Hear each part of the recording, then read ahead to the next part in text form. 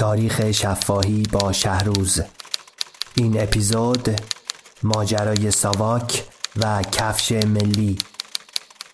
راوی و شاهد عینی این اپیزود دکتر محمد یگانه، دکترای اقتصاد از دانشگاه کلمبیا و رئیس وقت بانک مرکزی ایران.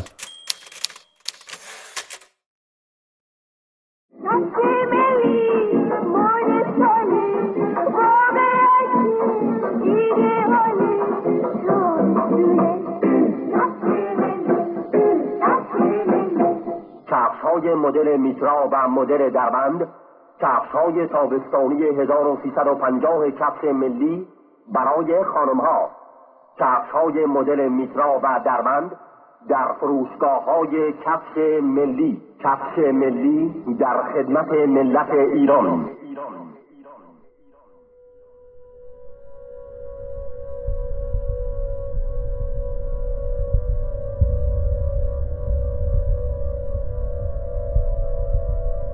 شما هیچ وقت متوجه شدید که ساواک چه نقشی داشته در این رابطه با کفش ملی؟ خیلی جالبه.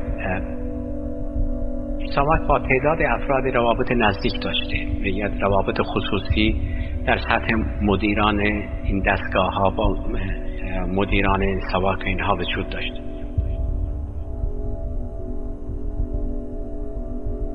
سال 1352 تهران، بانک مرکزی.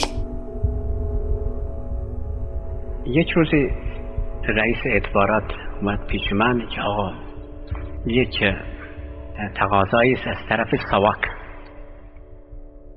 که اعتباری داده شده به کفش ملی به مبلغ 60 میلیون تومان اینها کفش صادر کنن به عربستان سعودی و این اعتبار به مدت 1 سال بوده. حالا میخوان 3 سال دیگه تمدید بشه، 4.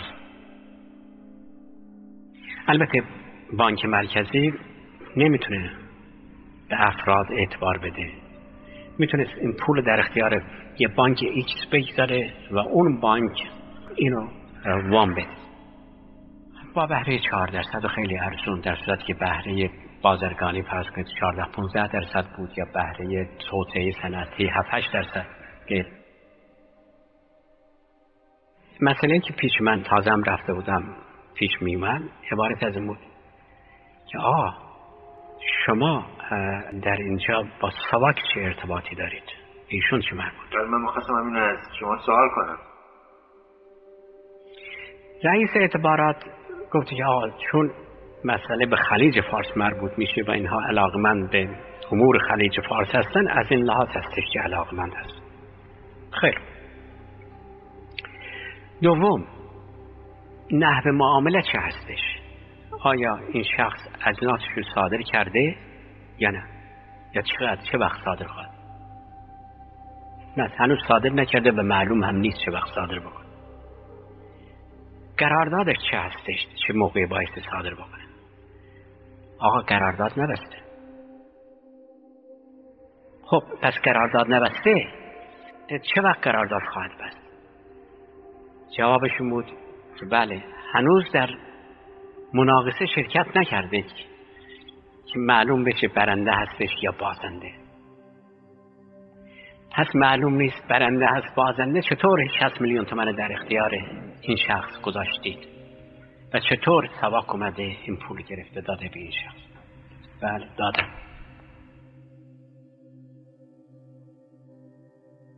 حالا البته اینم پرسیدم مقررات شما برای صادرات چه هستش؟ برای سایر کفش اگر شخص دیگری بخواد. گفتن اینها چون چیزهایی هستش که مصرف شدنه 1 سال.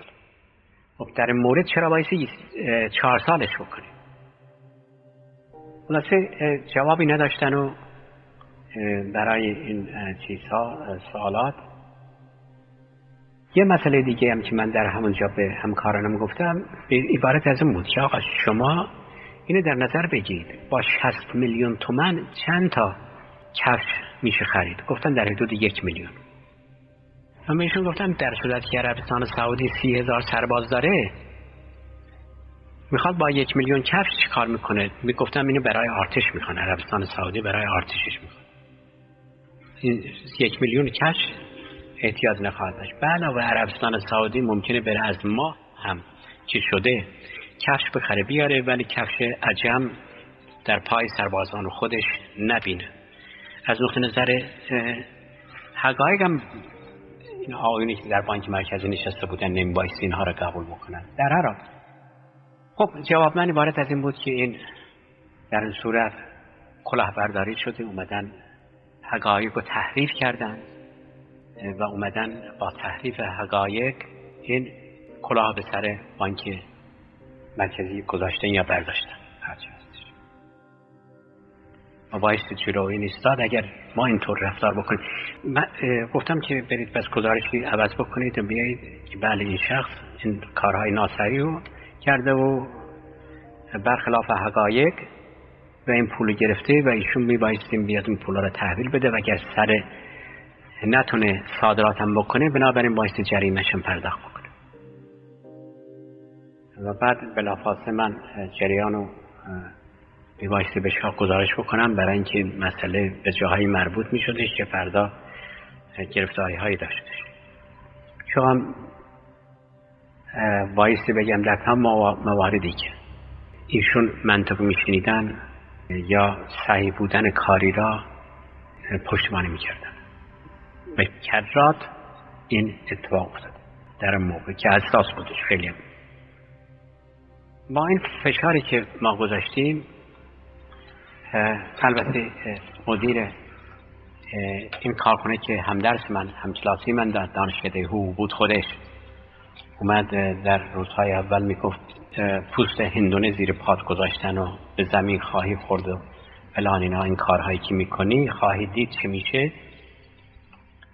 بعد دید که نه، ساواک هم جوابشو ما دادیم که اینطور هستشو و گویا گزارش هم داده بودن، شاه هم گفته بوده که مطابق مقررات رفتار بشه و این شخص اومدش و آخرش که بله اینطور شده پس به من کمک بکنید برای فعالیت توسعه کارهام این پولی میخواستم.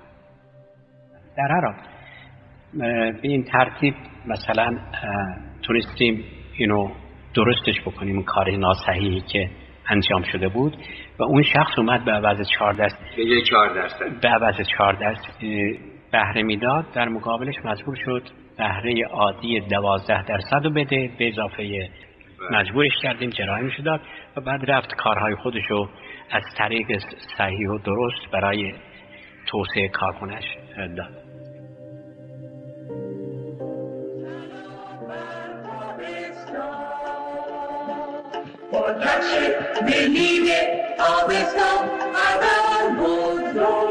امسال با خنک‌ترین، راحت‌ترین و زیباترین مدل‌های کفش به تابستان قدم بگذارید.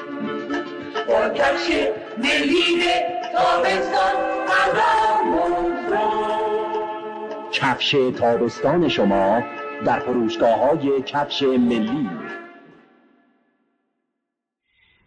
و اینم بایستی بگم که من در موقعی که در وزارت اقتصاد بودم پروبلم اساسی با ساواک نداشتم و اونها مسائل خودشونو با وزیر مربوطه حل می‌کردن، ولی وقتی که مستقل شدم در دستگاه‌های دیگه مسئولیت اولیه پیدا کردم این تصادم به وجود اومد. و حالا یک موردی که در اینجا میخوام بگم این بود که برای اینکه روی من بتونن فشار بگذارن جریان پیش اومده بود برای خواهرزاده من که دانشجوی این دانشکده پلی‌تکنیک بود. در اون موقع این بچه‌ها شلوغی کرده بودن، من در میان جمعیت بود. این خواهرزاده ما سال آخر هم بوده و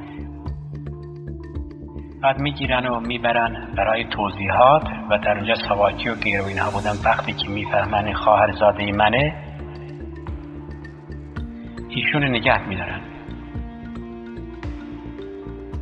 و موندن ایشون در حدود 6 سال در زندان اینو نگه داشتن به خاطر اینکه به من فشار بیارن.